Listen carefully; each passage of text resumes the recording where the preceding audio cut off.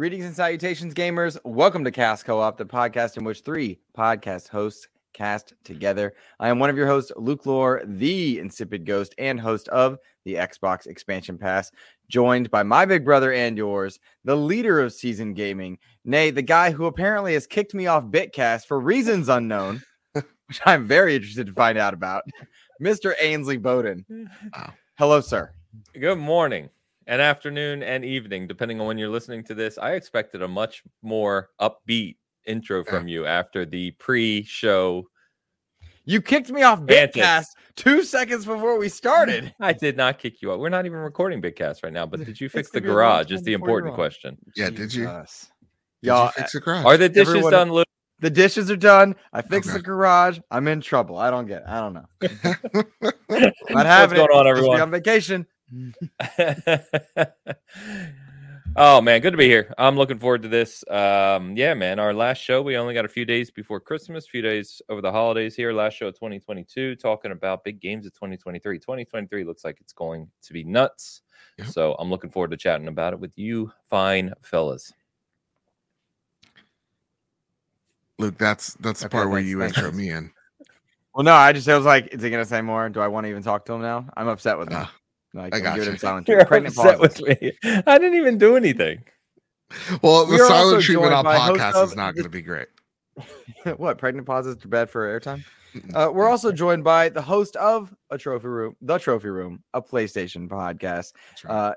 The man who has stewarded his Game of the Year awards to a standstill, the man who lost in Fantasy Critic to Carpool Gaming in the Xbox Drive, Mr. Joseph Moran, a.k.a. Mr. Badbit. Hello, sir. It's been rigged. First off, the Fantasy League has been rigged from the start, from the get-go. Joe, you talked crap all year, and you told us really you had this in the bag.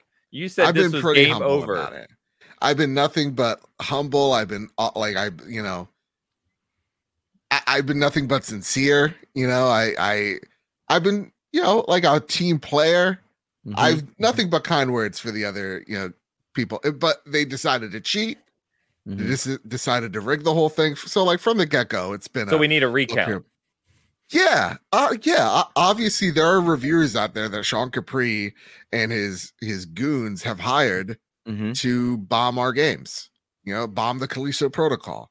Mm-hmm. Right, bomb Pokemon, whatever the colors are this year, and just give River City Girls an 80 when it deserves probably a 74 because that means we'd win. So, I don't know, man. There's a lot of and here's the thing: I'm not bringing these things into question. People have been telling me these things. People that I've never even met before are telling me. Many people, from what I hear, are saying, dude, the best. The best people. Dude, honestly, lines of folks. They're queued up, as it were, for the people in Europe.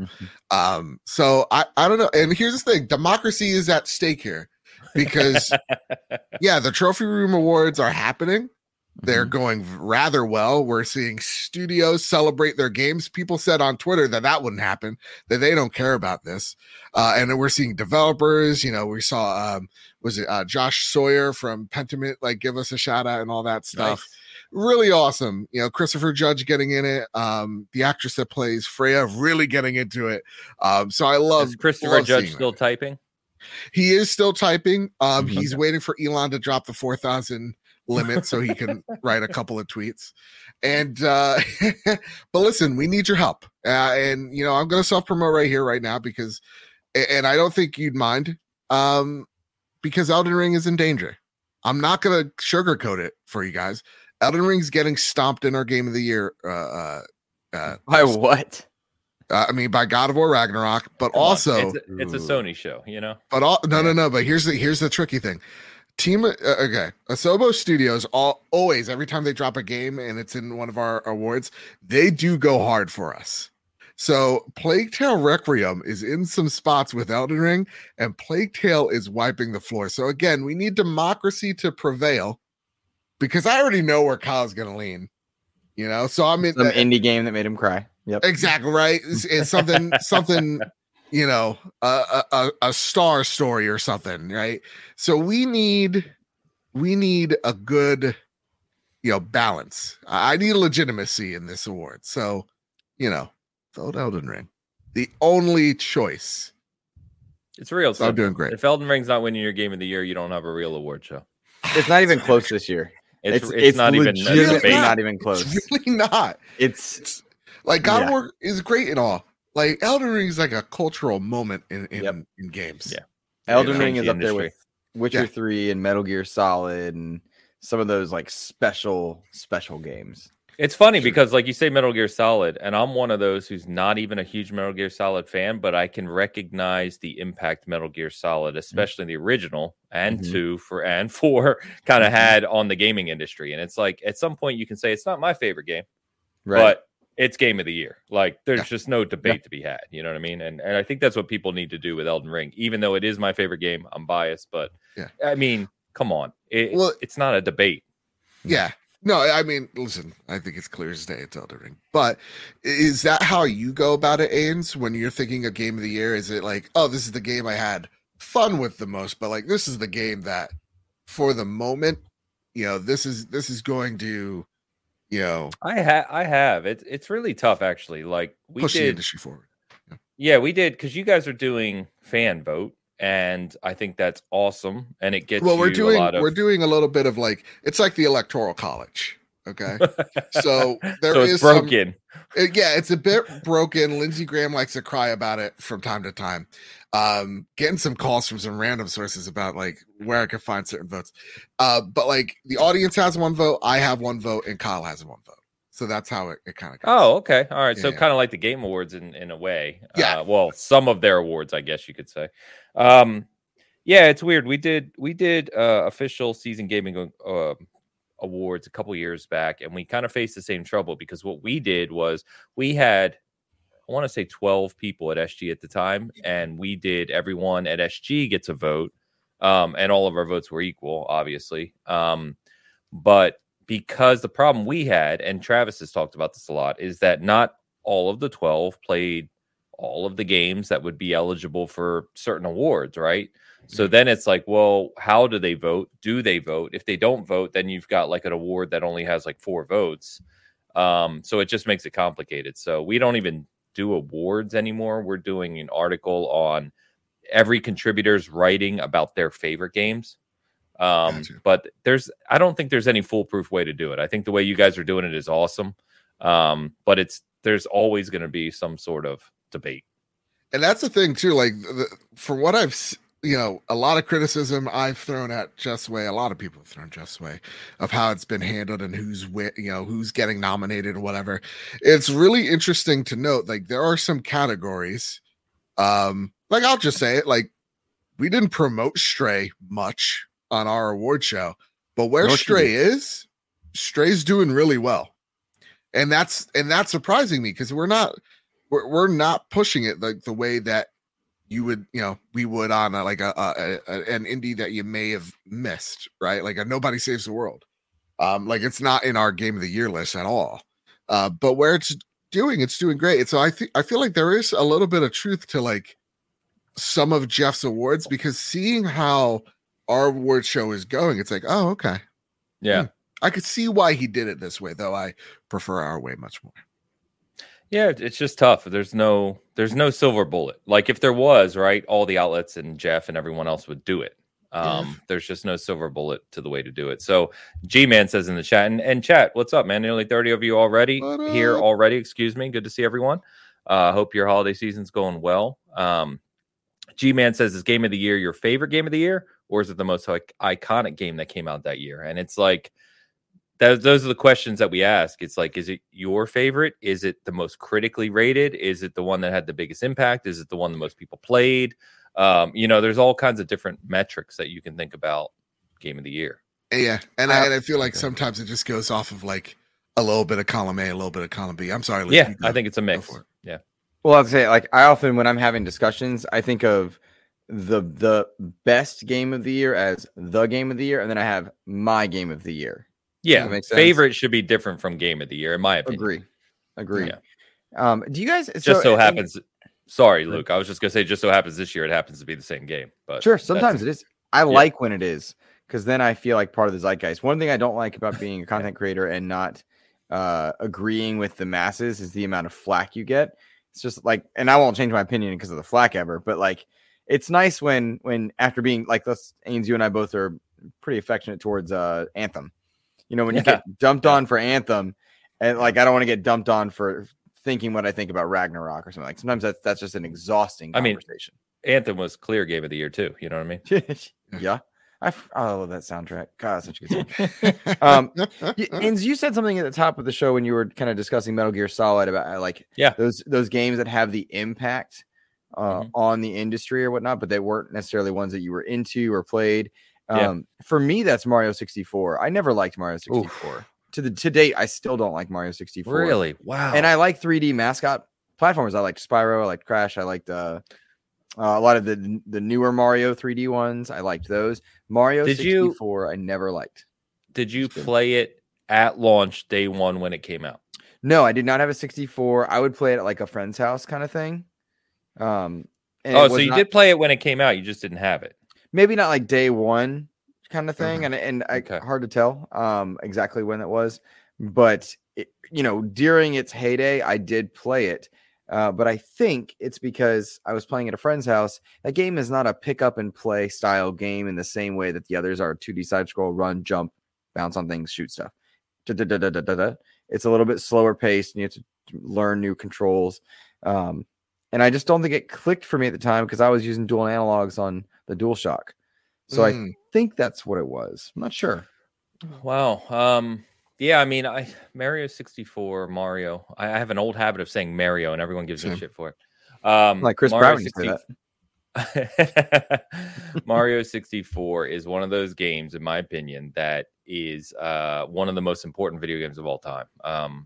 I still think, I genuinely believe, and I'm not alone in this, but I agree with you that Banjo-Kazooie is a better game, the original, over Mario 64. But Mario 64, when you first turn that on, and they took not only Mario, but basically kind of core platformers to 3D, and you looked around that world, it was revolutionary. It was one of those moments in gaming that is rare, very rarely replicated. And that game is just historic for that reason. It's not my favorite 3D platformer either, Luke. Like I said, I like Banjo better. There's other ones I could probably call out, but in terms of impact in 96, I don't know what the hell else came out in 96, but I mean, I can't think of anything that would be more impactful than Mario 64. I thought Spyro was pretty good for a 3D platformer. It was. It didn't have the impact whatnot. No, not even close. And there's like no respect put on Gex the Gecko. I loved Gex. I loved that. How about Blinks, man? Come on. I never played Blinks. I never played Blinks. It wasn't very good, but was it not? Phil Spencer was an engineer on it. That's kind of cool. I did not know that. One of the things that's kind of neat about, as I've been going down, I know I've talked with both of you about enjoying Sonic Frontiers and then kind of going down a rabbit hole of Sega stuff. Yeah. Like I downloaded Nights into Dreams today, just to revisit and just to study like the impact of games and systems. And Sega's got this crazy, weird history of all these tragic failures and travesties, but also some really cool stuff came out of it. And 3D graphics is kind of that era. So I've been seeing a lot of Mario 64 next to Gex, next to that's Spyro, cool. next to, it's been a neat, fun look through, and I'm gonna play Nights into Dreams next, just to enjoy, not to finish always, but just to see the 3D impact of gaming. Then I wonder how that stands up, because Nights was a pretty big game at the time too. I want to say that was 95. I'm going off of memory here. But for the Saturn, and they even created, if you don't remember, they created a new Saturn controller for Nights to play that game, and it was super highly rated, that game. But yeah, y'all are making me want to go to an old retro store right now, dude. I love those stores. I'm old, so of course I do, but I love those stores. Nothing makes me happier than walking around an old video game store, man. God damn. Yeah, because like I'm thinking about like my games of the year past, and it's funny because like you go, like you start going, like I think the latest one I could remember like would be like I loved Overwatch 2. Like that was my game of the year that year. Yeah, Overwatch, even over like 2. What? I'm sorry, Overwatch. Sorry. My brain. It's not working. Remember, I just got all. I'm sick. I'm sick. 2016. Okay, 2016 Overwatch. Yeah. Like I loved Doom. I enjoyed Uncharted 4, but like Overwatch was the thing that consumed me that year. And so to me, I feel like that was the last game of the year where it's just like solely because I love it so much. This is the game of the year. But I think after that, I think of like impact for what the game is doing or setting for, you know, games to come. That's always in my mind, my mind's eye, when I also think of like, what is the thing I've enjoyed the most. So it's like this weird balance. It's not like 50-50 or even 60-40, but it's always in my mind's eye of like, you know, like I love God of War Ragnarok. And I think one of the things that it had against it was like, because it's a sequel, it didn't do anything quote unquote new. And Elden Ring had that moment, but I think what Elden Ring really has done is just turned something that is known for us, but not into the popular, you know, the regular consumer, of turning From Software pretty damn mainstream and showing them what this game is capable of, and really being the other template next to The Witcher when people are going to be designing their open world of like, so do we want an Elden Ring open world or we want a Witcher open world, that type of stuff. So that's what I think about now when I'm like trying to pick what is the game that defined this year. And I don't know. It's Elden Ring. Yeah, it's Elden Ring. Can you imagine, like, I know they have Armored Core coming next year, which I'm excited for. I'm sure a lot of people are, but can you imagine whenever they announce their next Soulsborne game, that game is going to immediately blow up. Yeah. I mean, just based on Elden Ring, Souls 3, Bloodborne. I mean, they already had that reputation for us, Joe, but as you rightly pointed out, Elden Ring took it to that next level where so many more people are now aware of Elden Ring, and Elden Ring was their first Souls experience. If I can count personally, like several people who went through Elden Ring, I think Luke, you included, as kind of your first kind of big Souls experience, right? Yes. And it was my most played game this year. Like so exactly. And that's the same for Mo. That's the same for a lot of people we talk to in this community. Like, and we saw how well it sold, how big it is on Twitch, even today, nearly a year later. I mean, it's everything. And I think whenever they come out and Miyazaki makes that announcement, they do that teaser trailer, which they're so good at, it's going to just drop the world. They're at that level now where I think it's going to stop things. I mean, even with the Armored Core game, like, you know, I was right there with, I think, Vate Video. It was just like, I've never been like a Armored Core guy, but like, I'm hyped. Yeah. It's like everything From touches right now is gold. You know what I mean? So until they prove us otherwise, it's going to be gold. Let me shout out, guys, if you don't mind, we got a new channel member, Giselle. Thank you very much. Appreciate you. Good to see you out here hanging out with us tonight. What's up, dude? Thank you for supporting Season Gaming. Thank you. That said, Luke, do you mind if I steer the ship tonight? Since I saw the thumbnail. Hold on. We got a great question here, guys. Okay. From Robert Stanley. Great question. Sorry for the shift on the way streaming does this frame here. You know, there you go. What do you guys think? More? Do you think they go back to a more Souls 3 Bloodborne type level design, or do you think they're always open world now that Elden Ring was such a big hit? That's such a great question. I think they are going to vary their projects. I mean, they've got Armored Core there, but there's probably multiple teams working. I would be willing to bet they have, if I had to guess, I have no knowledge, but like 2 Souls teams right now, or 2 projects kind of working in conjunction. And it's probably just. Yeah, exactly. And without a doubt, they're going to use that world of Elden Ring and that open world facet again. Like, there's no way they go back from that. That might mean that their primary team works on that, and then they've got another team that does something else. But I don't see a world where they don't return to an open world franchise again. Agree. Go for it. Go, Luke. Go, Joe. Go. They usually do that. They have like 2 teams sort of working in parallel, helping each other out. I know the director of Sekiro is making, or one of the leads of Sekiro is directing Armored Core. So it's not Miyazaki, but Miyazaki is producing it while Miyazaki's probably working on an Elden Ring DLC or just straight up sequel. So I think it's whatever Miyazaki kind of wants to do, they're going to do it. Even if it's Yeah, like a I think goddamn he's at rhythm that game. point right now. Yeah. He is the president. He is the guy who took them from. So if you don't know, and I won't stay on this for long, I promise. If you don't know Miyazaki, right? Like obviously he's the director of all the games we're talking about, that really brought From to the forefront. But Demon's Souls, the original in PS3, was in trouble when that game was in development. And Miyazaki was a young employee at From Software, and they had some ideas around what the game could be, which he came in late into development and helped to implement. And basically that created the foundation for what the Souls formula would be, which of course was fully realized in Dark Souls. And we have the rest is history, right? So I think exactly what these guys said. I think the director of Sekiro is doing Armored Core.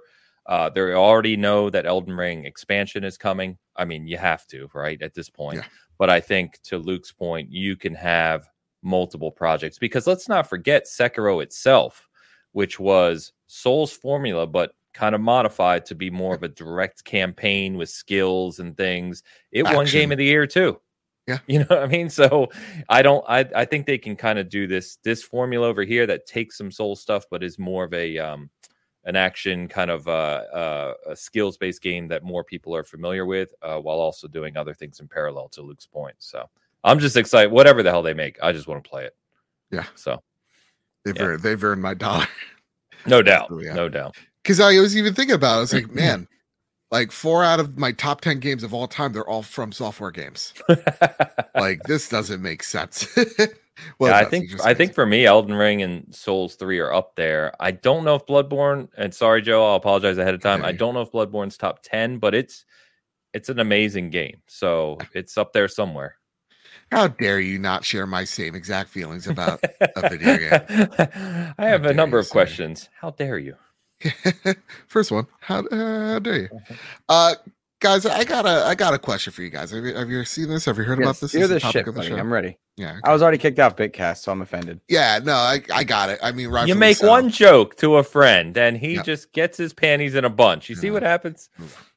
Oof. I just get worried. I get worried for Luke. Pennies is a funny word. It just is. I don't know. Oh God! Listen, everybody's doing their predictions for the end of the year. Yeah. I want to know, our hopes, our dreams, our fears for the big three. That is Xbox, Nintendo, and that PlayStation's that I've heard so much about. Oh, wait, no, it's just 2, right? Because PlayStation's dead. Oh, right, PlayStation. Well, also, I think you know what? Xbox is also dead. Remember? Oh, that's true. Yeah, they failed. FTC They- killed them, I heard. Right, because of High on Life. Yes. Yeah. Promoting drugs. Yeah, Right. exactly. So I don't know which one you want to start off with first, guys. Do you want to be the ultimate pessimist? I think maybe we should. I think maybe we should start with Nintendo. And I think the first question I have for Nintendo before we have like what of our hopes for Nintendo in 2023 is I heard a lot about the Nintendo Switch. Is it showing its age? Yes.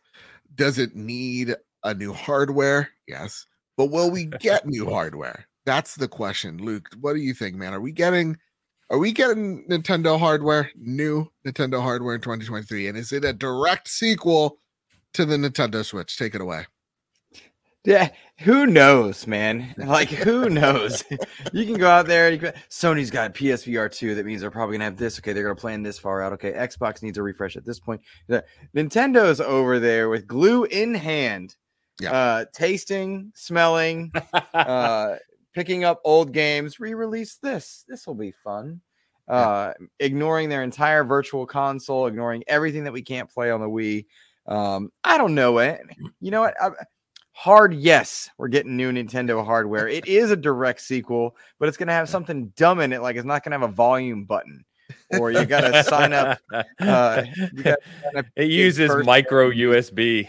Yeah. Your firstborn child's middle name has to be Mario, or you can't play online or something. God, they're so difficult to predict. Yeah, crazy. It's baffling. Like, think about the Switch, right? It's on pace to be the best-selling console of all time. It could top the PS2 potentially. We'll see. But to Luke's point, like that, they debuted the Switch was saying app support was coming. It's 6 years later. When the hell did the Switch come out? 2017. Yeah. It's coming up on 6 years later. There's still no app support. I mean, there's a couple, but not like they said. Nintendo Online's a joke. The virtual console that they removed from the Wii U's never been replaced. I mean, it's baffling to me the success of that console. To your original question, I don't know, man. I've been saying there's a Switch Pro coming for like 2 years. So at this point, I'm kind of tired. I can tell you that their fiscal reporting shows a downturn in revenue in 2023. So that would lead me to think that we're not seeing new hardware next year. Because if you had obviously hardware is planned years in advance, right?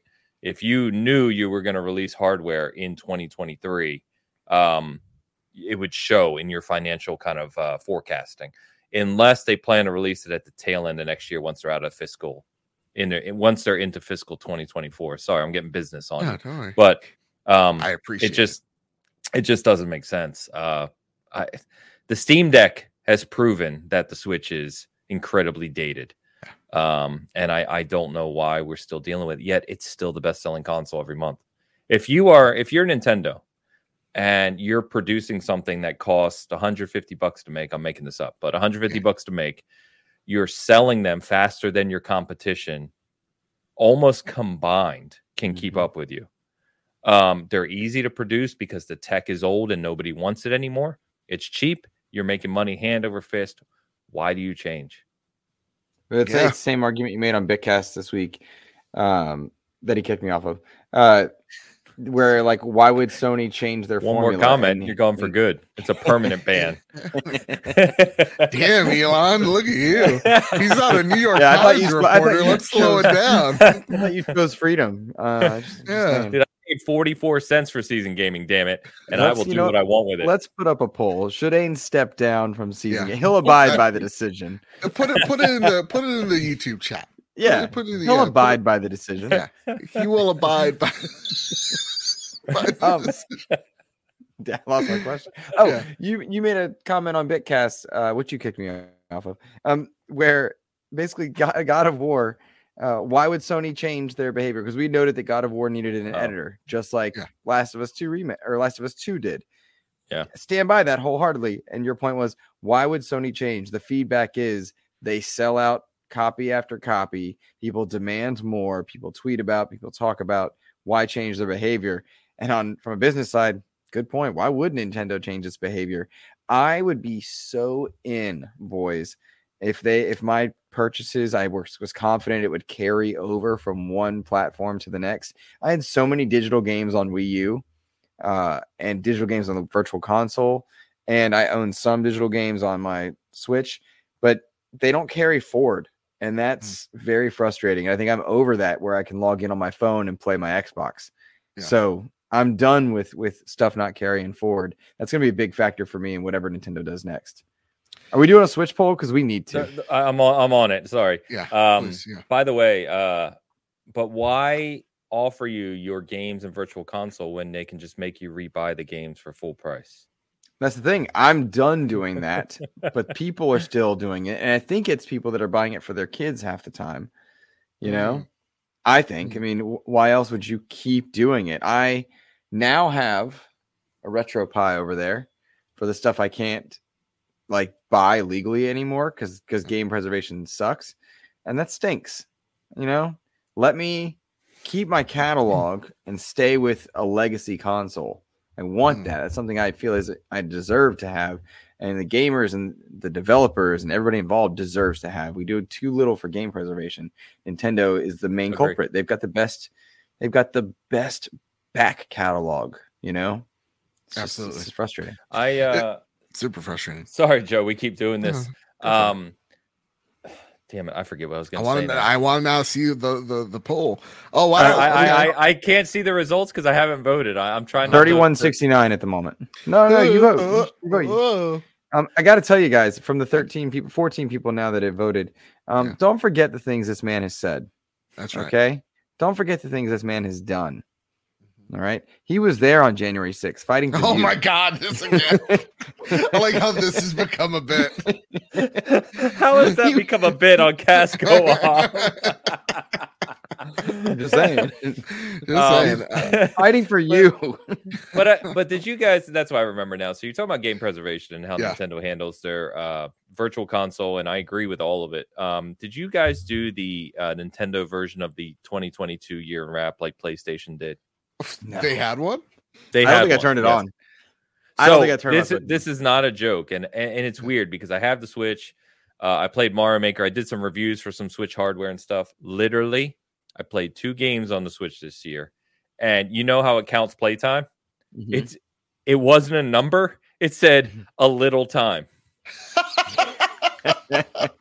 And I was like, I don't think you can get lower than that. Like, and I think to your point, like, it's not even that I don't want to play games, because I actually bought the 3D Mario and Bowser's Fury combo, Mario Maker 2. There's a couple things I was really interested in playing on the Switch. I still need to buy Mario and Rabbids Sparks of Hope, and Kirby. Like, I want to play all these things, but I'm so annoyed mentally with where Nintendo is, from Switch hardware to online to your point, preserving their game IPs or licenses, and just giving kind of value to their consumers, that it just makes me not even want to deal with them. And I think that's a shame, because as many of us have said a million times over, Nintendo's part of our gaming history, a big part of our gaming history. And I love them, and I want to love them. And I still have a ton of nostalgia, like the Super Mario movie. I'm pumped for. I'm seeing that in the theater.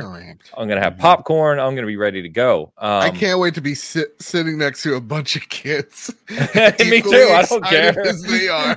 Yo, this is the shit. Isn't it? Yeah. That's not what he told me. He said he was going to have a sign that says, "Not my Mario." Oh, right. Yeah. It's Mario, everyone. Mario. I played it before you were even born. I'm the better fan. Can I just say this? And listen, I don't want to get political, but Midnight Jury writes in, they go, wait, to make the poll fair, and this is true, they pointed this out, only channel members should be allowed to vote. No, you can't say that out loud. I'm saving that in my back pocket. Oh, okay. All right. Yeah, I'm so sorry. When yes wins, I can say, wait a minute, this was rigged. There was maybe bots. Maybe we got more. Remember when I said we got all of them? Well, maybe there was some trickery, because I have to be loved. Remember when that 90% of that audience booed, but I said it was 10 to save my own skin, and then I deleted the post because I got embarrassed twice? Anyway, I want to love Nintendo again, you guys. I really do. I want to love them as much as I did back in 2017. We're like, dude, Legend of Zelda was amazing, right? ARMS. I mean, who could forget?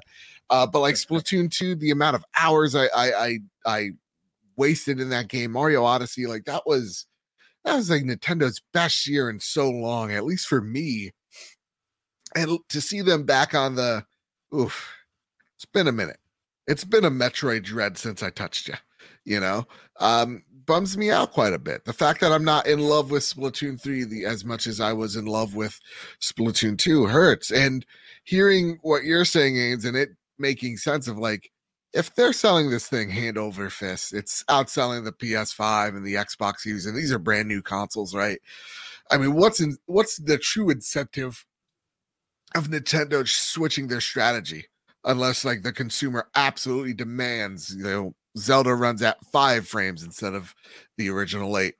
Then maybe they do something. But it sucks, because for me, I really hope that there is hardware for this console, because I don't know about you guys, but I saw Bayonetta run on the Switch.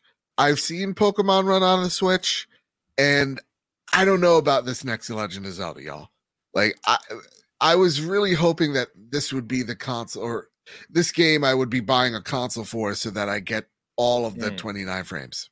Yeah. I hope so too. And I think the best case scenario is we do get that new hardware announcement for May when Tears of the Kingdom releases. I just don't see it happening. The fear I have is that they're going to make this legitimately great game, because Breath of the Wild, legitimately great game. It may argue overrated, but like it's a good to great video game. I think it's a great video game. The problem is, can you do that world again when we've had such good storytelling, when you've had so many great open worlds? I mean, Horizon, I have not played the sequel, but like Horizon was a great open world in that time. Yep. And her worlds have evolved since then. Can you repeat and have success? Nintendo has shown us yes, but I don't know that I want to go play that Breath of the Wild style world without some of the modern amenities that games give me.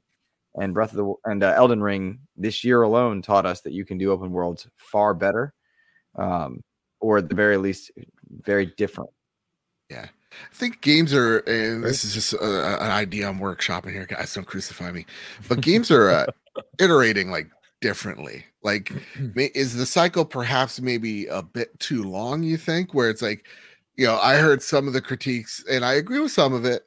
With with Horizon Forbidden West, of just like, yeah, this feels like a great 2018 game, right? Or like, God of War, this feels like a great 2018 game. We expected something more out of this. And I feel like a lot of new games that have been coming out going, yeah, this felt like something great like a year or two ago. I don't know. Maybe we're coming a little bit more jaded, or do you think that there is some truth in that, where maybe development cycles for these big anticipated games like Zelda are maybe becoming a bit too long, and that is kind of making us view the game differently when it releases? I don't know, Ains, if you want to tackle that, or Luke, whoever, go at it. It's tough. I don't know. I think the point Luke was making kind of applies to that a little bit, because I think that they do, games build upon one another, right? And when a game comes along and is very highly critically rated and sets some kind of standard in the industry for whatever reason, games build upon that and developers take from that. And as much as I've beat down on Breath of the Wild, and it's not my favorite game, overrated, all the things I've said a million times, it absolutely inspired design elements, developers, a lot of things in the years after, the 5 years since. Even Miyazaki, as much as I hate to say it out loud, even Miyazaki said that Elden Ring was inspired in some ways by Breath of the Wild, and you can see that in the dungeons and other things like that. But I think, to Luke's point, it does, those games learn from one another and they build upon one another, right? Like Horizon Zero Dawn comes out, fantastic game. I love that game to death. I like that better than Breath of the Wild at the time. And Breath of the Wild has the open world climbing, and everyone's like, oh my God, Horizon would be so much better if you could just climb up these cliffs and not have to go and, walk around. And then Forbidden West comes out and it tackles that in a number of different design ways, right? And they learn from one another. So to your guys' point, I think that, if Tears of the Kingdom comes out and it's more of Breath of the Wild, kind of like we felt Ragnarok was more of 2018. In fact, I'd argue, we don't have to get into it, but I argue Ragnarok is worse than 2018. Then yeah, I don't think it's going to set the I don't think it's going to set the world ablaze like Breath of the Wild did. But if there's one thing I would never bet against Zelda. Yeah, you can't. You got an entire track record of success for Zelda, regardless. Yeah, and I have to imagine they're using what looks to be the same world, because it ties story-wise, but I'm willing to bet that they took some criticisms to heart, and I hope that it has better storytelling, more meaningful character development, and a few other aspects. No, there wasn't. No. And that's my point, right? Where Link is zoning in on Zelda's behind, he's like, I hope that they learn some lessons there. Like, do you honestly believe that they're going to come into Tears of the Kingdom with weapons breaking after 10 minutes of use? God, I hope not. I don't see it happening, because fans told them we didn't like this. The Lion, the Witch, and the audacity of that bitch.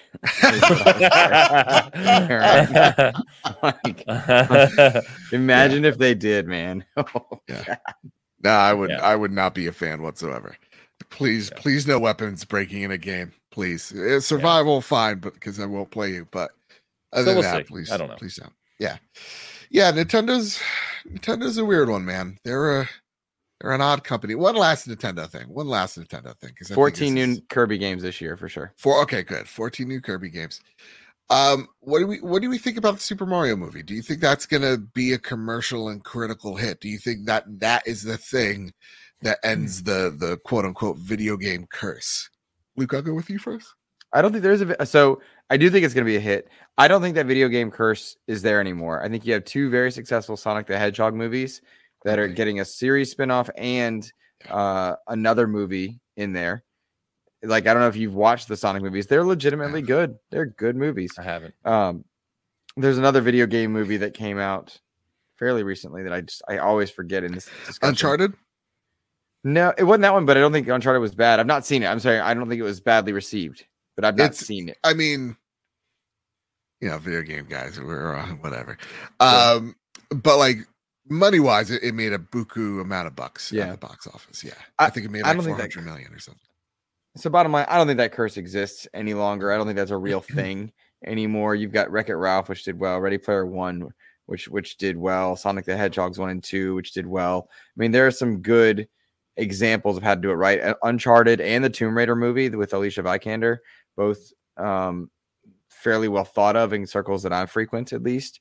And I liked that Tomb Raider movie. I think they make good money. I don't know about Tomb Raider as much, but yeah. But bottom line, like, I think that the quality of those trailers looks good.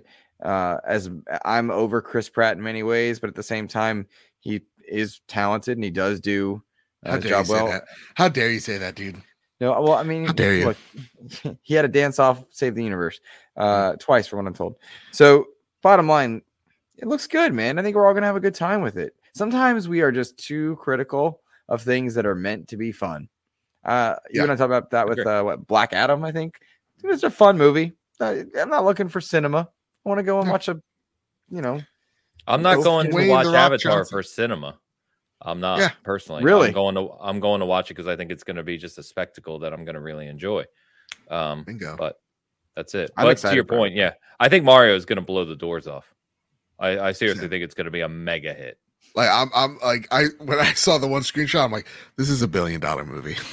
I'm like, this is you got to think about worldwide, right? Like even the circles we talk in may not be thinking of Mario the same way as we did as kids, but you think about other cultures, other countries, the Koreas, the Japans, the all kind, just the worldwide recognition of Mario. It's going to blow the doors off. Yeah, I've said this multiple times. Mario is the new Mickey Mouse, and I think all he needs is a proper catapult into the mainstream in a big way. And I think that Super Mario movie, man, from what we've seen so far, it looks good. And I don't get the Chris Pratt hate anymore. I'm actually tired of Chris Pratt, not because I don't think he's a capable actor, but like of people bashing him just to bash him because he's religious. Like it's like we get it. I understand. Okay. I too am agnostic, but like you don't even have to look at him. Like he's not even in the movie. Exactly. Just move on. Who cares? Let's move along. It's gonna be fun. We saw Yoshi's running in the wild. It's gonna be great. Dude, Mario Kart's in there. I mean, there were so many Easter eggs in that trailer in 2 minutes that I'm just pumped for it. Yeah. All right. Next one. Listen, Xbox wasn't at, guys. Have you seen this? Have you heard about this? Xbox wasn't at the Game Awards, right? And the Game Awards had record 103 million. It's viewers? A small event. It's a small event. Luke. Not a big deal. Not a big deal. Honestly, can I be Aretha Franklin for you? The Game Awards needed Xbox, not Xbox needed Game Awards. That's right. Oh, okay. I get where you're going. And yes. Yep. Yeah. Took me a second. But Aaron Greenberg said, "Hey guys, hold up. Don't yell at me. Please stop yelling at me. For the love of God, please stop shouting. We get it.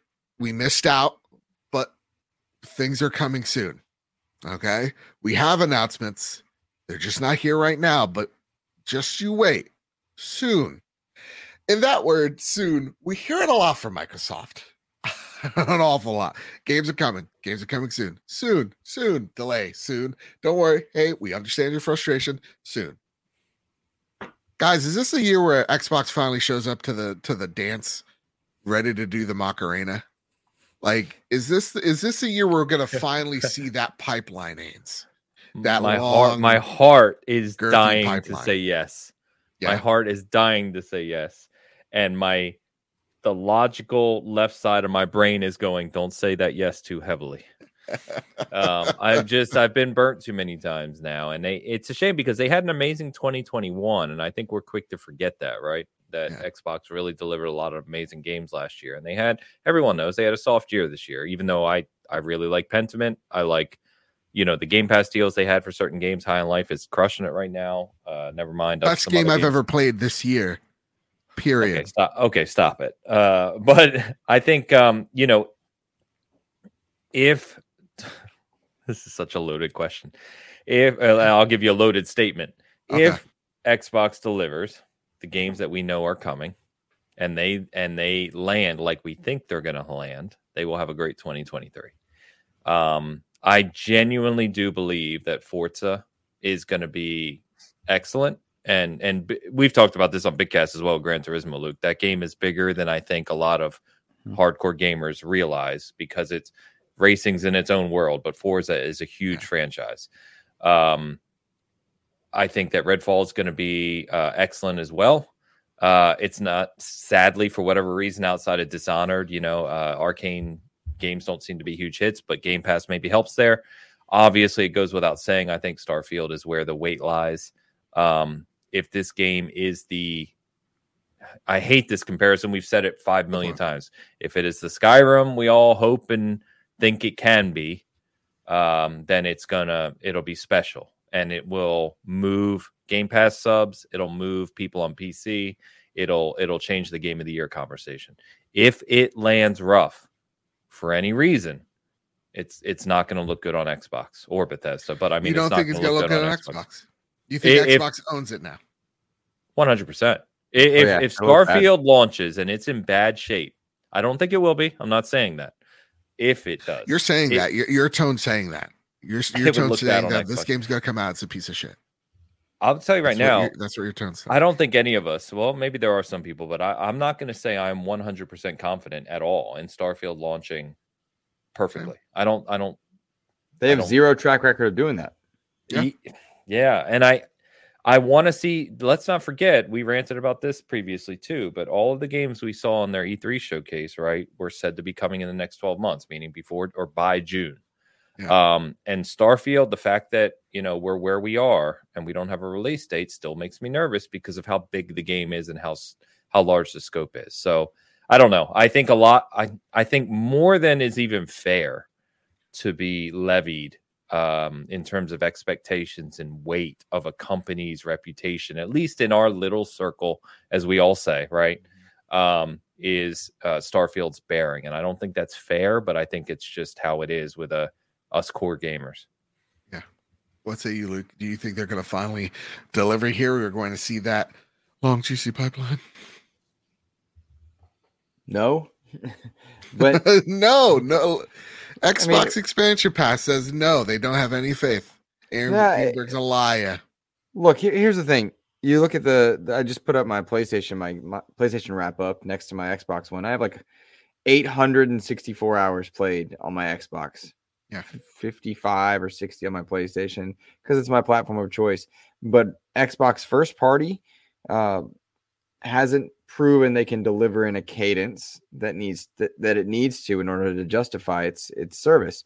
For whatever reason, that's been allowed to happen or needed to happen or whatever it is, and I'm still putting in 865 hours on the platform, but.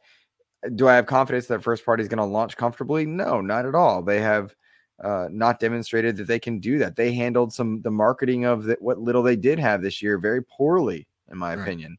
And I think I've been pretty vocal about that. For all the things they do extremely well, like supporting second and third teams, allowing smaller products to exist, having Game Pass as a top tier service. We got a lot of day and date games from third parties this year into Game Pass that are just excellent, from the very small Shredder's Revenge to the now record-breaking High on Life, which they just put numbers out on, which I just messaged you guys. High on Life, fantastic. Like, Xbox is doing a lot of things right, and it's Aaron Greenberg's job to smooth rough seas whenever he can, to calm everything, to spin things. That is his job. Yeah.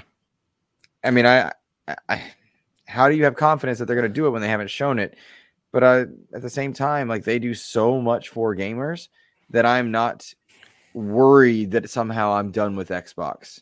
They would have to have an Elon Musk level like moment for me to be done. And I'm not even. Hey guys, I bought joking. Xbox as well. I love Xbox Live, But and I'm all the banned people, I'm gonna unban them. So say whatever you want. Yeah, it's gonna hit party chat's back, folks. That's what he's right. gonna say. No, so let's tackle this because Austin in the chat, and I'm not picking on you by any stretch, Austin, because I do hear this right when we talk about, and I agree with Luke. I'm going to say that ahead of time. Of right now, in terms of big AAA delivery cadence and those games simultaneously launching at a level that we all want them to launch at, Xbox I consider unproven. Mhm. It's just, I mean, you can point to anything you want to, but we've been waiting, and Austin says you guys are way too down on Xbox, and I genuinely I don't think that's true. Like I can't praise Xbox enough. If you know me well enough, and Luke hosts an Xbox show, Joe talks positively about Xbox all the time. And I just Even hosting a 865 Sony hours show on my Xbox. Yeah, and I paid 450 hours of Halo by itself. Like Aaron Greenberg follows me on Twitter. We're practically best friends. But I mean, like I've written about Xbox. I do videos about them. I talk about them all the time. I literally adore Xbox as a brand, the company, the games, the IPs, everything about it. And Luke pointed out correctly, they do a lot for gamers. Game Pass is amazing. Cloud gaming's amazing. Your cross save, your backwards compatibility, like it's all positives. We're talking solely about can these studios that they've purchased and acquired over the past 4.5 years now, basically, can they get them on a delivery cadence of both timeliness as it relates to AAA game delivery, and quality. And outside of 2021, which 2 of those games were Halo and Forza, let's not forget, outside of that, they haven't proven they can yet. And believe me, nobody, well, I won't say nobody, I'm sure there's some fanatics out there, but we all want them to. We all want them to succeed. We all want these games to release and be absolutely incredible top tier games and to have a new game from Xbox every 2 months in Game Pass. We all want that. They haven't done that yet. And I think it's fair until they do for us to at least question, can they do it? Because going back to the original point, we've heard wait for a long time now. Yeah. Mm-hmm. Sorry, there was a lot to unpack there. No, there was a lot to unpack, and I want to shout out Vault Boy, who gave us $5 in Canadian money. How about you give us $5 in real money, Vault Boy? Love you. Thank you so much. And just so you know that all super chats go to charity. What charity in particular? Ains doesn't like to give the title, but he says it. These charities help kids in need. They load kids up onto trebuchets and launch them. He says these trebuchets are expensive. And they launch these. Weren't you telling me you just got a new Beamer? Right, you got a new Beamer, right? New Beamer. Yes, with the $5 Canadian super chats to fund new BMWs. This is true, and fund the construction of 3 more trebuchets to launch small children into who knows, God knows where. I don't know how we got here. Don't worry about it. Don't worry about it. So, they say Halo Infinite launched and struggles to puts more pressure on the future game launches from Team Xbox. And I think you're exactly right. And I think that is why you're seeing delay after delay after delay for games like Starfield and Redfall, because I think Xbox knows they're like, we got like 1 more soon. And 2 more, like, we understand your frustration. They need to deliver. I honestly don't think there's any more excuses this year if they don't. And I've been the most pessimistic here because I am the PlayStation guy. It's in my nature of just like saying I have no faith in them. I really don't. In a publisher, like, I have no faith that they're gonna hit. But like this, it's now or never. It's like 2023 is your year. And I think you have 2 fantastic games lined up. That is Starfield and Redfall coming right out the gate. You have the acquisition of Activision Blizzard, which means you're going to get that catalog as well. And whatever that means for Call of Duty. And if you have Call of Duty in Game Pass by the end of the year, you're pretty much golden. So I feel actually pretty optimistic for Xbox's games output. I think what I am curious of is is the Xbox publishing side.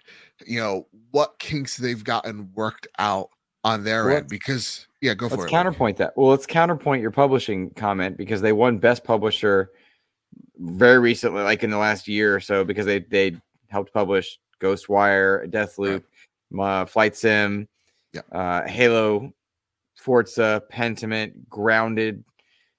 That's a lot of releases. Plus, you have content that came to Forza, content that came to Minecraft, content that came to Sea of Thieves.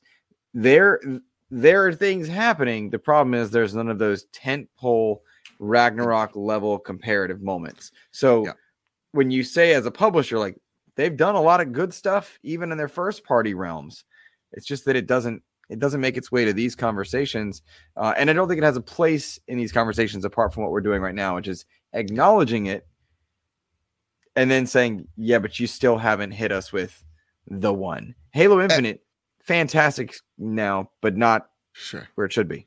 Not where it should be. And I think you're right. They've done a great job with games that I think have flown somewhat under the radar. Like, I love seeing, we put hundreds of hours into Sea of Thieves.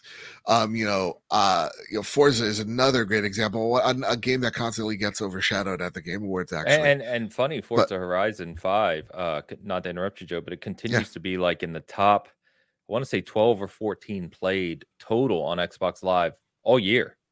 Yeah. I mean, it's never left there. It's actually ahead of Halo and most weeks.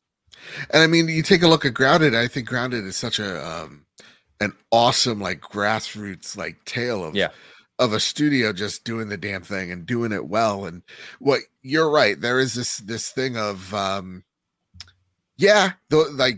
that's great. Those games are arguably, though, at this point, a bit smaller. They feel like they are under the radar. We don't have that. As much as, like, Xbox fans like to, like, shit on PlayStation of, like, all our games look and feel the same. It's like people stop and they stare and they buy those games, and they buy them, look at God of War Ragnarok, right? 5 million copies in less than a week. Like, Xbox wants that. You know what I mean? They don't have that right now. And I think that's what so many Xbox fans want. Is like, they want their Ragnarok. They deserve their Ragnarok. They want their, Last of Us, whatever it is, that prestige on their games, because they've been championing this console for 5+ years now, or this brand for 5+ years now. They want their flowers in return. And I understand that as a consumer, it gets a bit frustrating. And I think we're at this moment of just like, how many times do we have to sit and be told that we have to be patient? When, like, dude, I bought an Xbox One. I've been through the drought of Xbox exclusive. Give me something now. And now you see Xbox going out there and buying these developers, buying these straight up publishers. To me, there's no excuse at this point. It's just like, they're going to produce, and I hate this word, but they're going to be producing some bangers this year. I definitely feel like Starfield has to hit in this moment. They need it to be pretty damn pristine. And I think the bar for Bethesda Studios is a high one, but at the same exact time a bit low, because of what we think of a Bethesda software game to be. It's like, there's got to be jank all over the place. If they're able to clear that jank out, or at least some of it, and they provide us with the worlds that we expect, and the lore that we expect out of Bethesda titles, then this thing's gonna be a juggernaut. And Redfall, we give Arcane all the flowers, man. Like, Deathloop is the thing that got me into that studio, and I give a lot of respect for the Dishonored devs as well. Sorry, the Dishonored franchise as well. That team is magnificent and some of the best developers in the industry, and now they have this title that seems like has a lot of people excited. And so you have two IP right there that I think are begging to be hits. And so I'm in the optimist view of this, because to me, I feel like the backs are up against the wall. There's no more excuses. You got this lineup of 2023. Let's see it. Am I wrong for thinking that? Joe had a lot to unpack. Oh, I'm sorry. Was that long? No, it was long, but it was good. I'm not criticizing you for being long, because I'm long all the time. It's not all the time, dude. It's cold here right now. You know what I mean? But Why? What do you mean? No, what do you mean? Could you elaborate? You need a sweater? You need a sweater right now?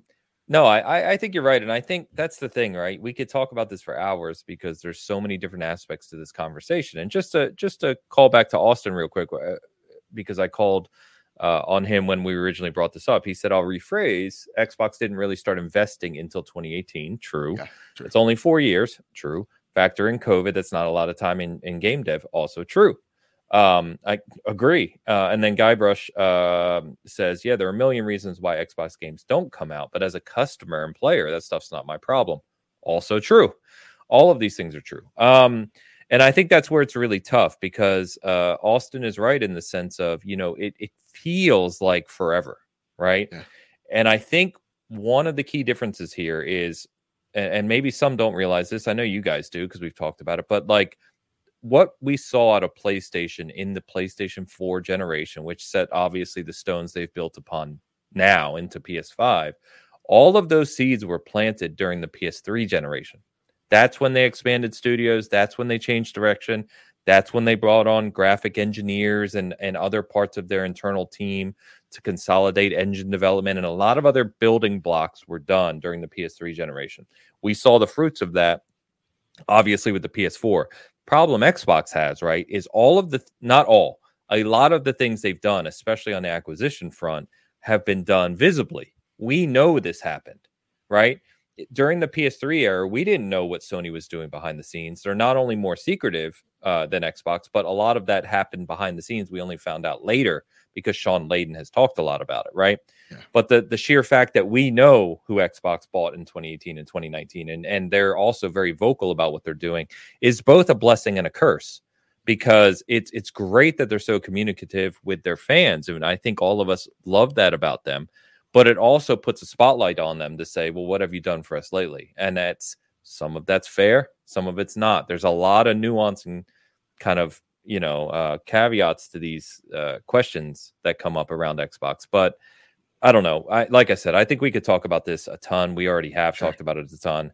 I do believe, and there's a lot of other comments our chat has had about this, all good comments. And just to call out, I told Austin, this is what we do here. It's fine to disagree. It's fine to have critical viewpoints of all these brands we talk about. We just have an honest conversation about it. There's no fanboy nonsense here. We don't do that here. I just said as the Xbox guy, and I'm not confident for 2023. And I also want to highlight, because there was a super chat, a real $5. I'll get it. Oh, sorry. Joe he's trying to drive this ship tonight. I know he's driving the super chats right now. I'm driving it well.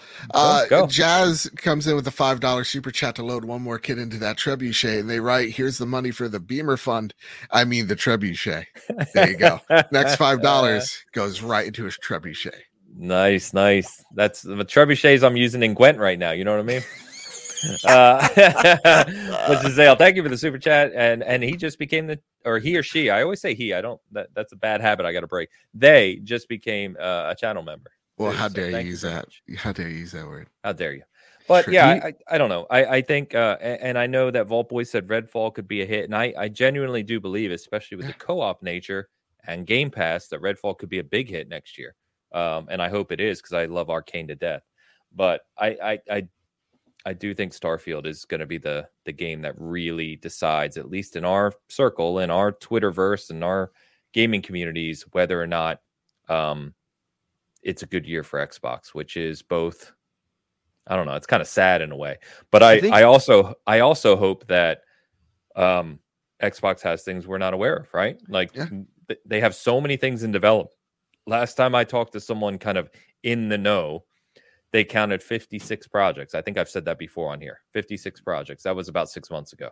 Yeah. And that's total, right? That could be small little games, all kinds of side things that never come to fruition, right? But sure. If you just think about the scope, if you think about the scope of that, right? That's crazy. So you never know what we may see next year. And I hope, like Xbox, like Aaron and others have said, we may see something first quarter from Xbox, which kind of gets us pumped for the year.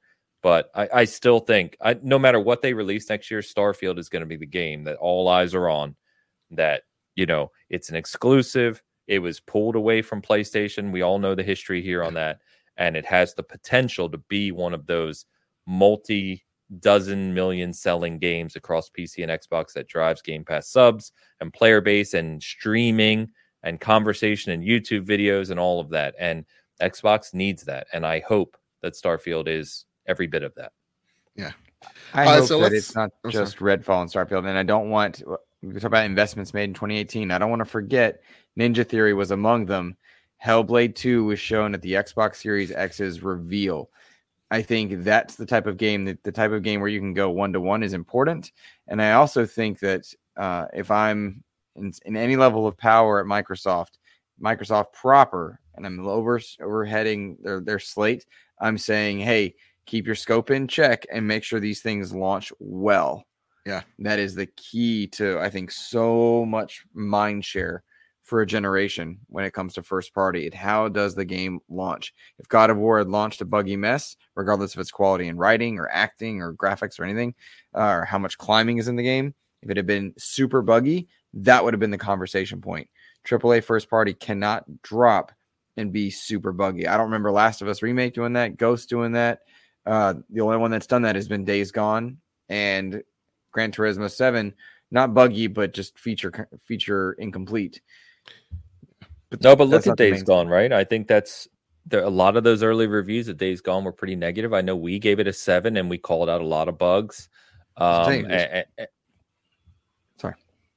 Was Joe, was that at us or no? No, I'm yelling. Okay. Parents in the background, they're getting excited over the dog. I'm saying, they're Days Gone fans, huh? They're like Boomer, whatever this goddamn name was. You don't understand a guy on a bike talking to his wife. That's the problem, you know. Right. Yeah. These woke journalists, they'd never touched a lady before.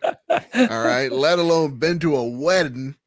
But that definitely hurt. To your point, Luke, it's a good point. It definitely hurt Days Gone at its early reception. It didn't feel like what we had come to expect out of Sony AAA first party, and it hurt it. And as we all learned later, the sequel was canceled. Yeah. And I'll tell you what, I don't think it's a Bethesda game, so it's got to be a mess. Meme is acceptable for a game in development this long that's going to be launching into a first party catalog. I mean, on to next gen or current gen now. Like you gotta nail this one, bud. And I feel like somebody picked up a phone a few months ago and said, "You're not hitting November 11th if it looks like this." Yeah, you know, and good for them. Don't launch a mess. Don't launch a mess. Halo Infinite nailed its launch, but then it wasn't prepared for what it set expectations for. Starfield needs to be ready for that. It's the burden and nature of battling at that level. Let's bet right now. We'll bet we'll bet something that we come up with. Does Starfield launch by June? No. You know, I want to say yes. I'm not confident. My heart is like, don't say yes. Like, you know better. No, that's the winner game, and I think Redfall's the. Which I know, sucks. But remember, they said only Starfield 2 was launching by June. They already said that. And out of all the games we know about, we're only getting 2 next year, and they're Bethesda games. Like, but no, that's not a diss to Bethesda, but like there is a feel to that, right? Sure. Give me variety. You'd be livid with Spice of life. if I was like, "Yo, Gears and Halo is the right answer in the same year for Xbox." No, you wouldn't do that. So I want to see some diversity there somehow. All right, by the way, the poll is complete. Yeah. I am staying on as CEO. Well, okay, but like, how many of those were bots, though? Yeah, you haven't removed the bots. My Sonic Frontiers was robbed. This, yeah. Let me check. No, it's good. We're good. Okay. I trust you. I'm gonna start a poll with the audience here. Let us know if you think Starfield is releasing by E3, which is June time next year. Only verified members, please. And not for nothing, guys. I did see the back end of the poll, and a lot of those names were like Shmorsha Rauer. Yeah. Porsche Schrauer, and I'm like, well, these are one was very lazy. It was Porsche Power, but spelled correctly with a 1. Yeah, very strange. Very strange. It's very strange. I just appreciate all of those people. It's true. The big fan. Interesting. Have you saw that? Where like it's like Elon's replying to everybody, and he's just saying interesting, and like someone memed it going when the NPC runs out of things to say or something along those lines. Anyway, I ruined that joke. Let's get into another robot called Jim Ryan and the Lion Ryan train that's called PlayStation. Oh God, dude. They're the I just had to play a game that they put out in the AAA catalog. I It was know. Nuts. I bought a stupid hammer for it. Like, oh my God. Wait, can you believe? Hold on. This stupid hammer? Yeah, that one. You can't. Here's the thing: you can't even maim someone with it. It doesn't even come back to you. It doesn't even have lightning light up lights. Yeah. Am I supposed to bludgeon, Luke's mother with this? Use your other bludgeon. What if I told you the hammer was my favorite part of that collector's edition? Dude, it's awesome. It's dope. Dude, no. I meant including the game. Oh. Hey, you know what? I get it. But I do. That's cool how well that thing opened up. This guy sucks. It's hard to display some of the quality of that thing. What's your question? Is Jim Ryan lying? Yeah, he's flying over there to the FTC. Do you think? No, my question's even. No, we're on this now.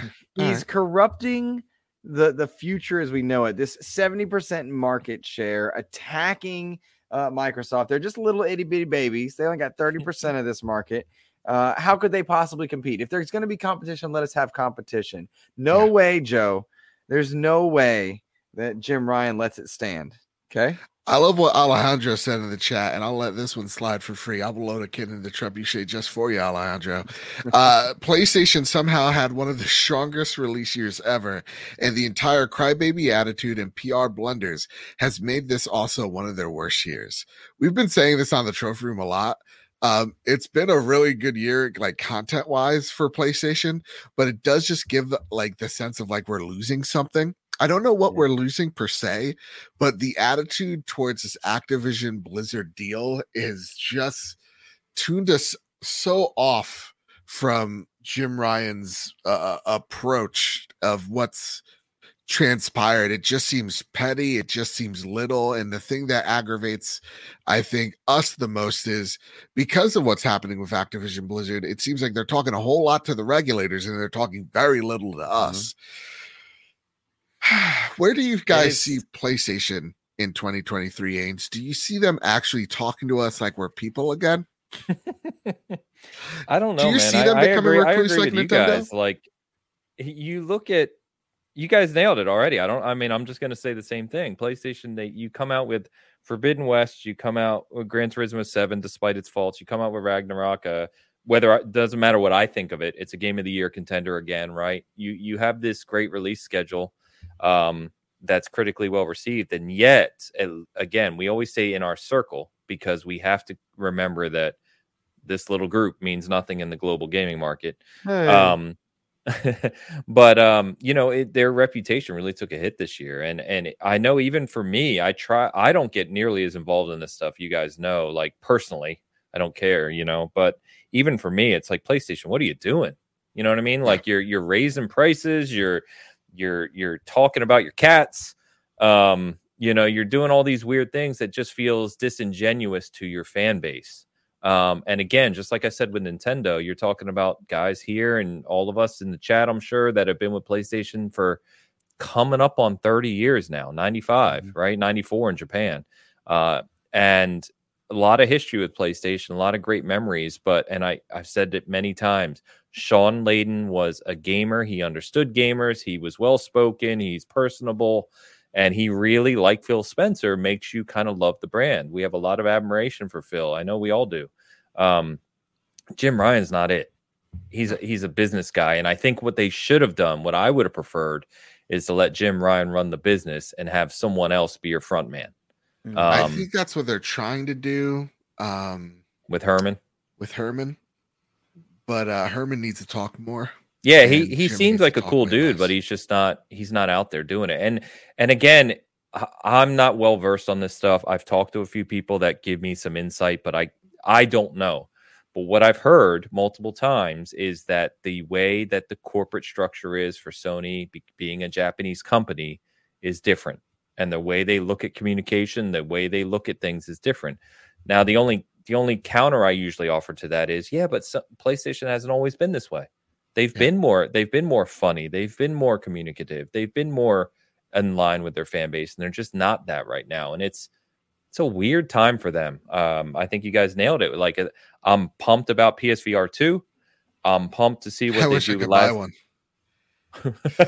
How? That's right. I tried for you, and it said I can only buy one. Remember? So frustrating. I'm so pissed off. So I'm pumped about that. I'm pumped about Last of Us Factions. I'm pumped about them bringing multiplayer experiences back to PlayStation and what that means. Like, I want to see all that, but their messaging and kind of attitude towards the gaming industry and their fans is just it's a turnoff, I guess is the easiest way to put it. How do we get them back? Like, I don't know. Is it that they have to get mollywopped? Or is it like do they have to be humbled, or do you think that they need to get humbled? They need to take I some think getting punched in the nose. L's. Yeah, I think getting punched in the nose always humbles someone. I mean, it's a fact, They right? That's what happened to Xbox. Yeah, it's what happened with Xbox One. We've talked about it. It's what happened with PS3 and PS3 era. PS in the PS3 era. Sorry, it happened to both of them. But I think where they sit right now and the success of PS5. The success they have in the global market and as you guys rightly said, the percentage kind of the console, especially industry they control, they're in that dominant position, whether you like it or not, they are. And it's I don't know. It's weird. Like, we talk a lot about Nintendo and the Switch sales and the whole thing, like Nintendo shouldn't be included in the console market is a stupid statement, right? Obviously they are. But PlayStation, right? Like, and it turned into Nintendo.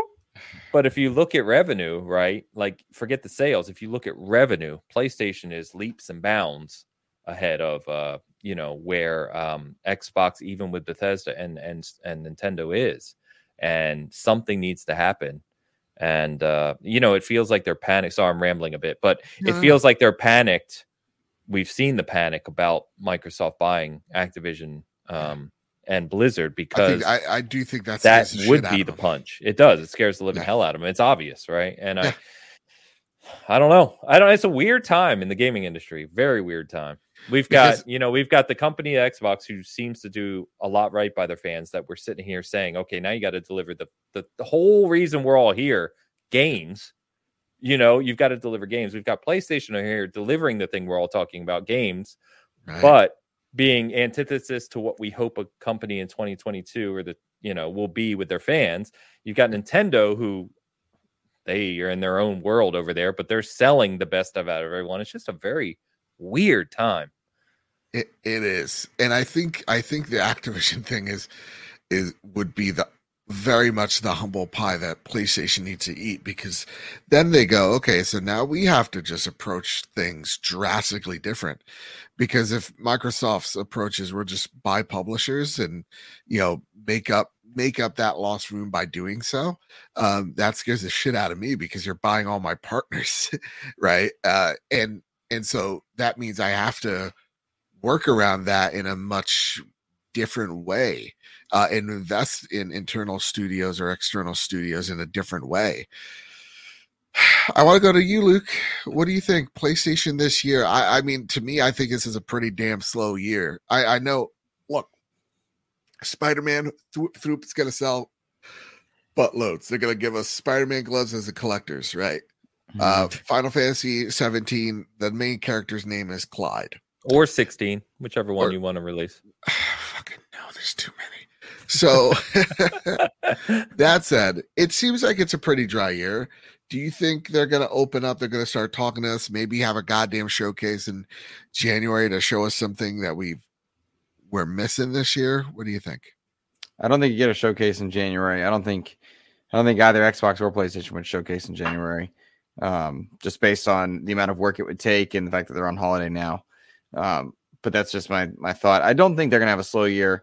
On paper, yes, but PlayStation's not had a bad year in some time, a truly bad year where they didn't have either a first or third party exclusive that just did gangbusters. They're going to have their Final Fantasies. They're going to have Spider-Man, which I'm in there for that one, right? Yeah. I think you guys are forgetting Forspoken. I was gonna say they're bad stuff. They're bad things. Like they've had a few hits here and there, but you're not going to notice them. Like Street Fighter is no longer exclusive. No one cares for Street Fighter 6. No one. Did you just say no one cares about Street Fighter 6? No, that it's not. Nobody exclusive. cares that it's not exclusive. You know what I'm saying? I was like, whoa. All right.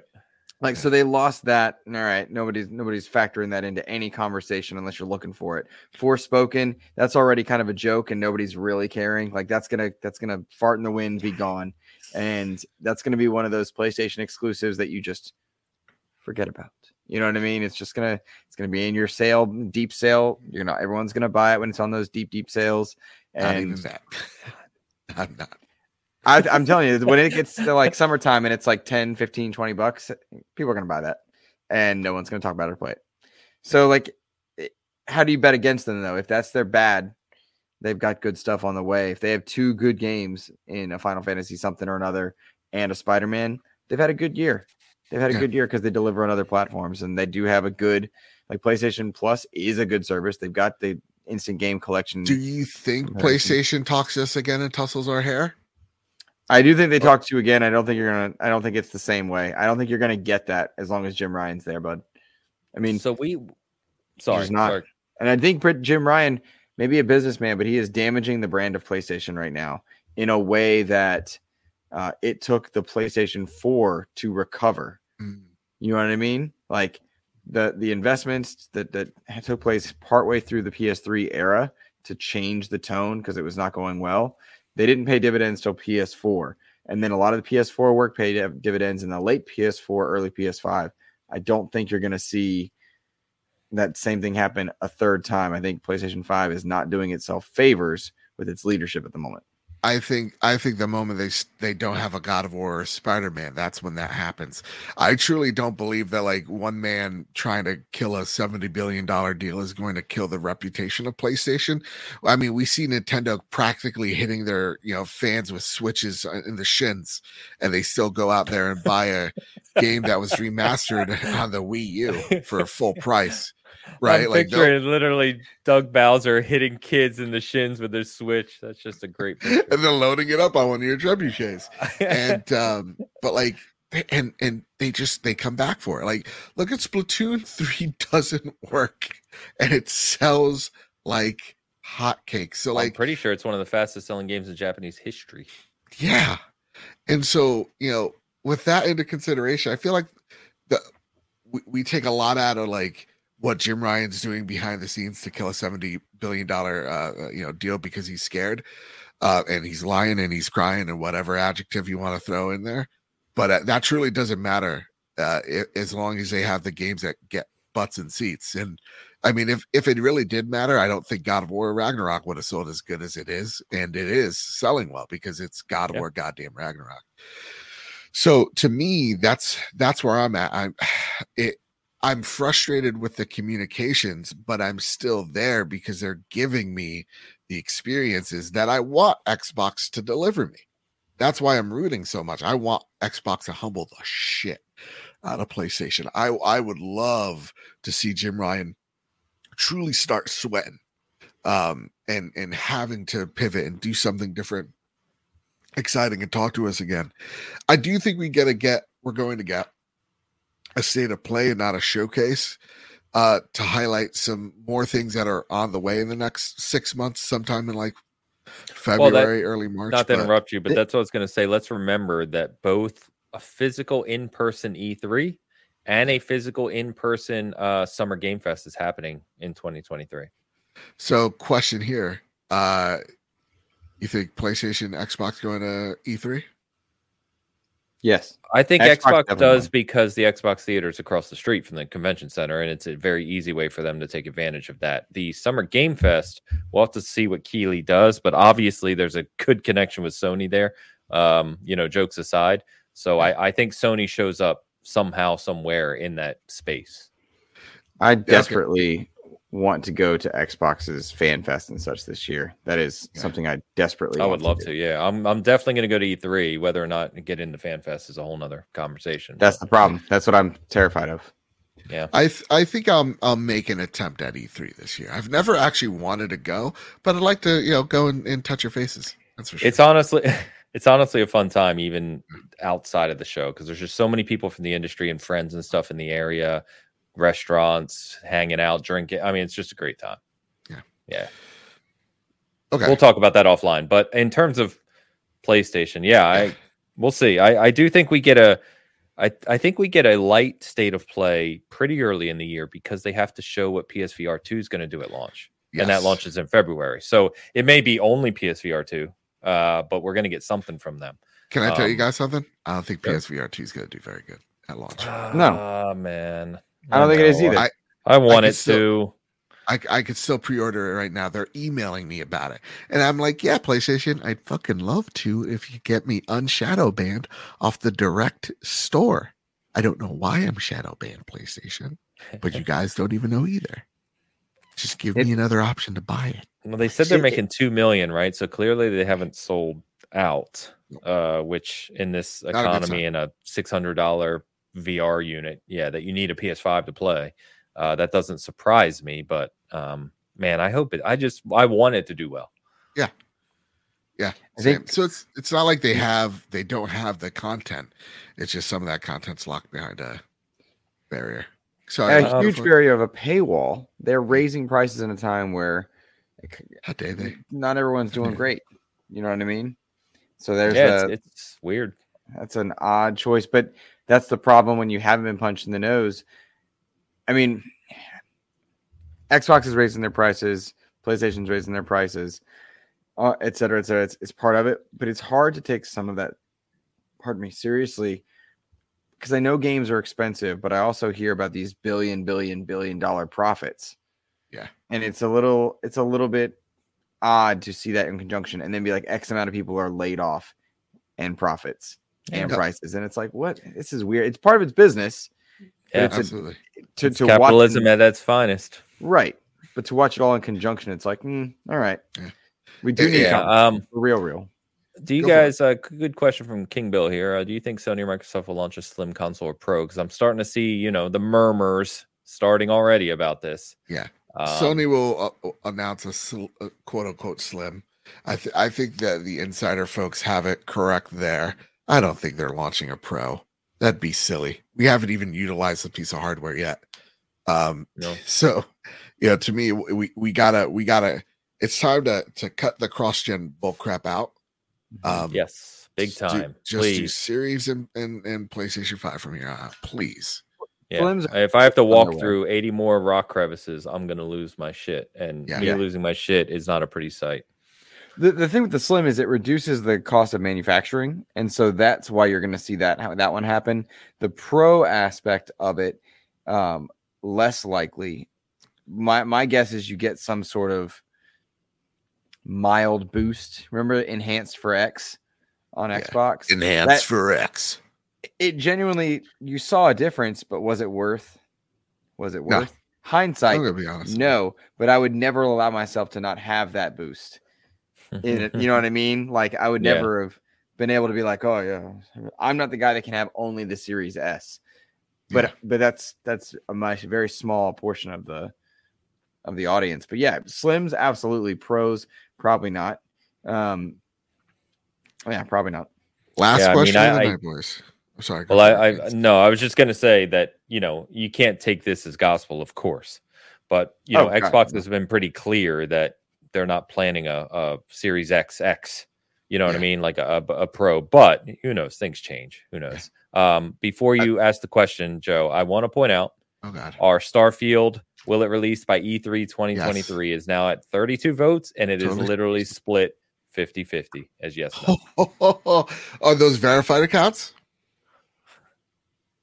They're here with us in Cast Co-op. They're verified. They're good people.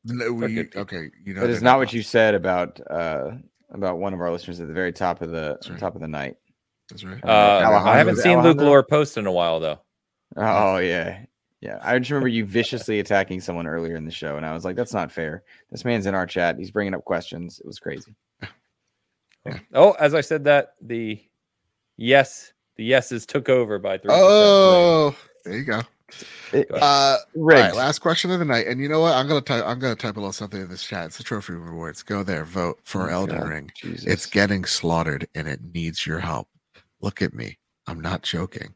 All right. I need this award show to be taken seriously.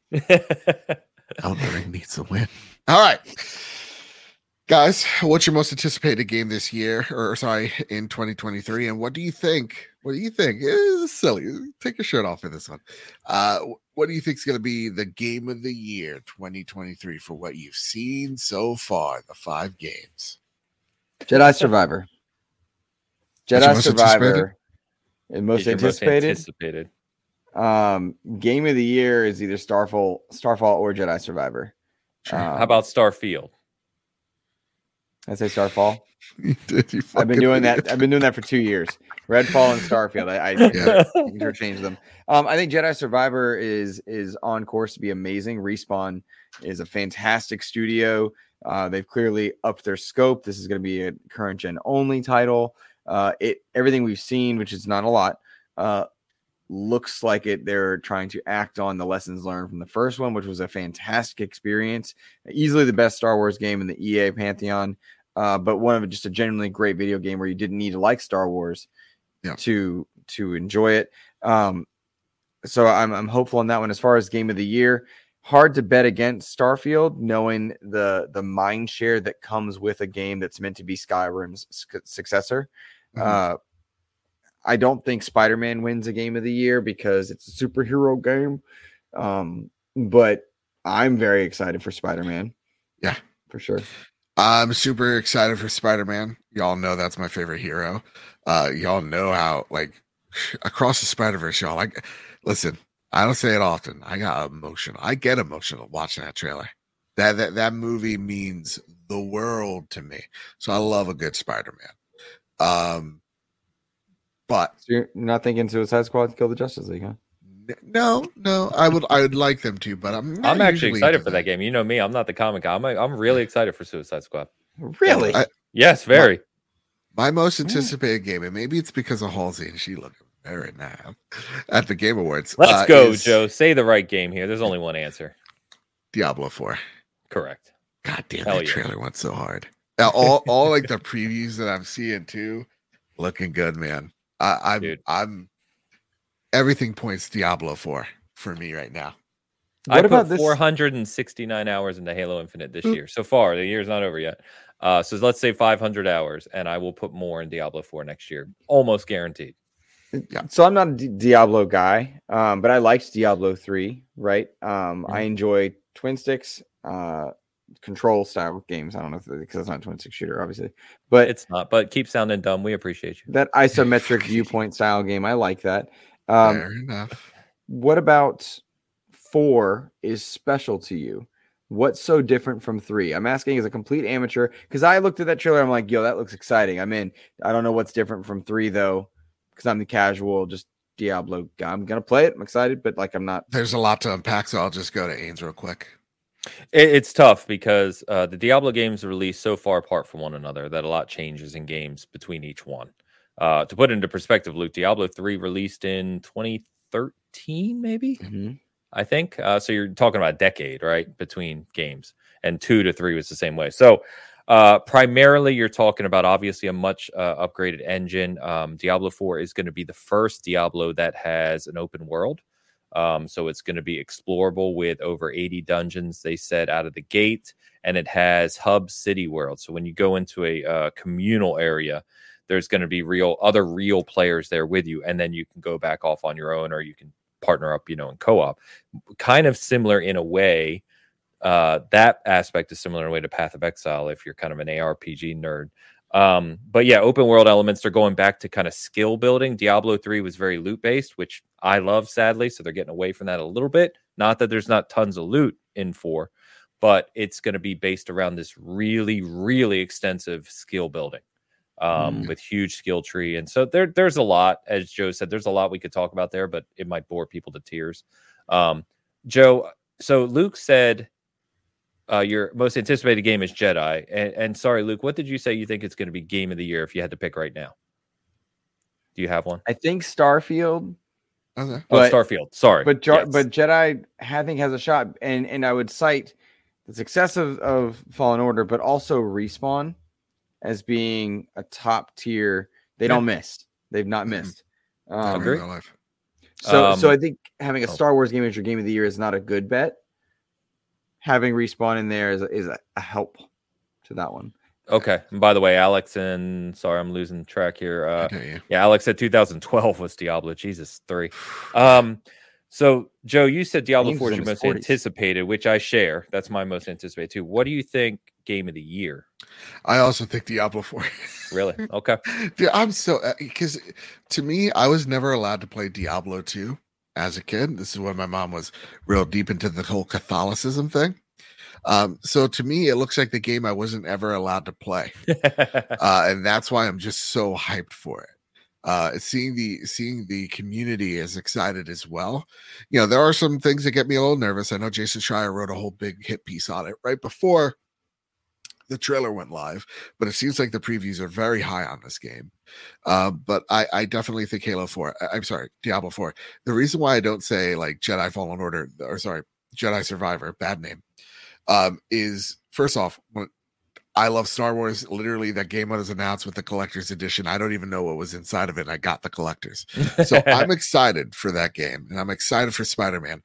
But those are licensed games, and I feel like we as a community treat those games differently. Like, not like it's kind of like we think of them almost less than, or we shouldn't take them as seriously because they are licensed when it comes to the game of the year conversation, which is a shame. So to me, I definitely think it's Diablo. It just looks so beautiful.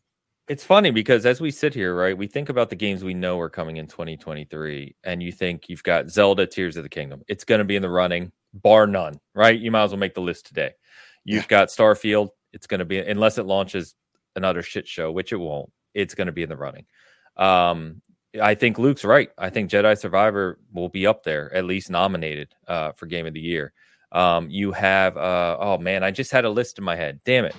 What am I forgetting? There's a big game I'm forgetting, guys. Redfall? Damn, I should have written it down. Sorry. But anyway, you got those three. To your point, Joe, I'm actually very curious with Diablo 4 because we know their cinematics are literally top tier in the industry. I mean, they're untouchable. And they said there's a lot more story in Diablo 4 than previous games. It's going to really have, like they said, there's extensive cinematics and stuff.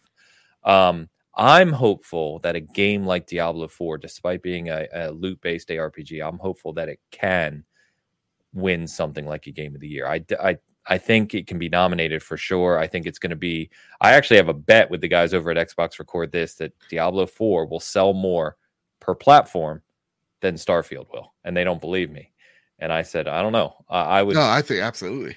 Yeah. I think that. Oh, Hogwarts Legacy. Thank you guys. Appreciate you, chat. Oh, there you go. Hogwarts Legacy looks fantastic. And too bad I'm not allowed to be excited. I know. I was going to say, I know the controversy. We've touched on that before. Put that aside for a second. What was the controversy? No matter what we think about it, Harry Potter's massive IP, huge interest. The game's going to sell bonkers. If it's as good as we think it's going to be, that could be in Game of the Year. But what I'm most excited about, as always, is I want to see a game come out of effing nowhere and just blow us all away. A game we don't even know about today. Oh, Final Fantasy 16. Yeah. I mean, that could very easily be in Game of the Year running as well. So we've already got like 6 monsters coming in 2023 that we know about. But I don't know. There's going to be obviously a ton more games we don't even know about.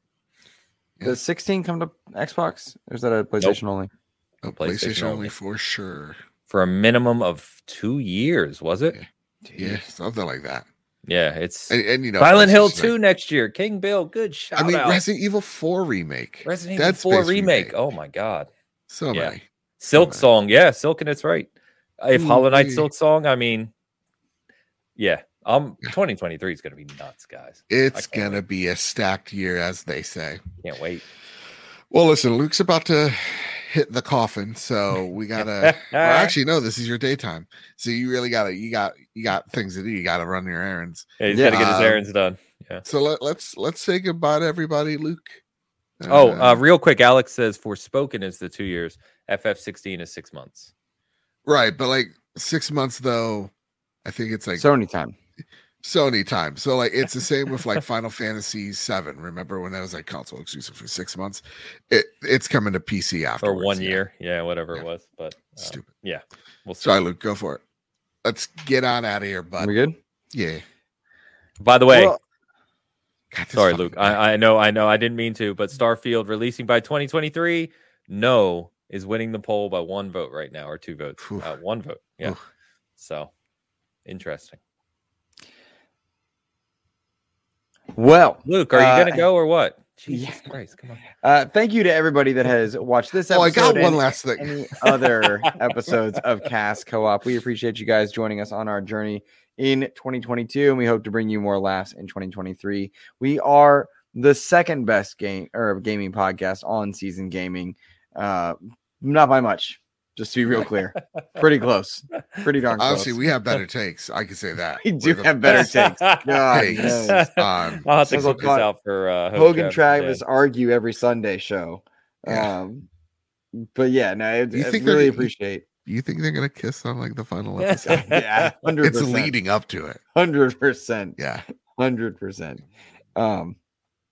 In fact, I heard Travis's first child. That's a plot twist in season 2. Stop spoiling it. Oh, sorry. Travis's first child is named Hogue Law. No way. Weird. Business law firm is the middle name. Yeah. Hogue Law. Tie guy. Travis. Yeah. I don't know. It's hyphenated. Yeah, whatever. I didn't know it was a girl. Thank you guys for joining us on this journey. You can find me on all the socials. I am trying to grow on Instagram because Twitter is a dumpster fire. So I will ask and beg anybody to go follow me over on Hive and Instagram at Insipid Ghost as I kind of rebuild an audience from scratch there. You can find my content on YouTube and all podcast services at the Xbox Expansion Pass. So there you go. Mr. Ainsley Bowden. Yeah, thank you, everyone. Chat, you've been great tonight, man. Thanks for hanging out with us on a random Tuesday. We're going to attempt to be more consistent next year with when we do these shows. We know we're kind of all over the place. There's a lot that went on this year that was kind of strange for all of us. So, but yeah, we really enjoy these. I love chatting with these two guys. As we said, if you are a Season Gaming regular or you came over here this year, because we've grown a lot. And so thank you to any new listeners here at Season Gaming, but absolutely check these guys' channels out as well. As I said, you can find their links in the description below. If you like Xbox and PlayStation shows that don't have the BS you get from some of the shows out there, absolutely check them out. And if you're not already watching Big Cast, hang out with the rest of Season Gaming. But thank you. That's it, man. Celebrate 2022. I hope everyone has a happy holiday, whatever you celebrate, family, loved ones. I hope it's wonderful. And happy New Year to you guys. We'll see you in 2023. And of course, you can find me over at Mr. Badbit. You can find my show, The Trophy Room, a PlayStation podcast, over at PS Trophy Room on Twitter. And remember, everybody, democracy dies in the darkness. Do not let Elden Ring lose. Make sure you head on over to PS Trophy Room or the link in the chat right now and vote for Elden Ring. That's all you have to do. You don't have to vote for every single category. Just the ones where Elden Ring is. You press submit, and you can vote multiple times. I'm not saying do I need to get a bot over there? Do we need to get bots going? Yeah, a couple of them. Send some of Elon's best. You can find the Trophy Room wherever you find your podcast service of choice, whether that is Spotify, Apple Podcasts, or the video version over on YouTube at the Trophy Room Show. And with all that said, with all that out of the way, everybody, I love you. I hope you eat a lot. He forgot the outro. He forgot how to do it. No, shut up. I hope you guys eat a lot of. I hope you guys eat a lot of turkey, and you spend some time with your uncles, but like not the racist one. Maybe you tell him to shut his goddamn hole, and then you have a happy New Year, and maybe you smooch that little special someone. You gotta go and keep cat. That was a real one. Keep casting that co-op.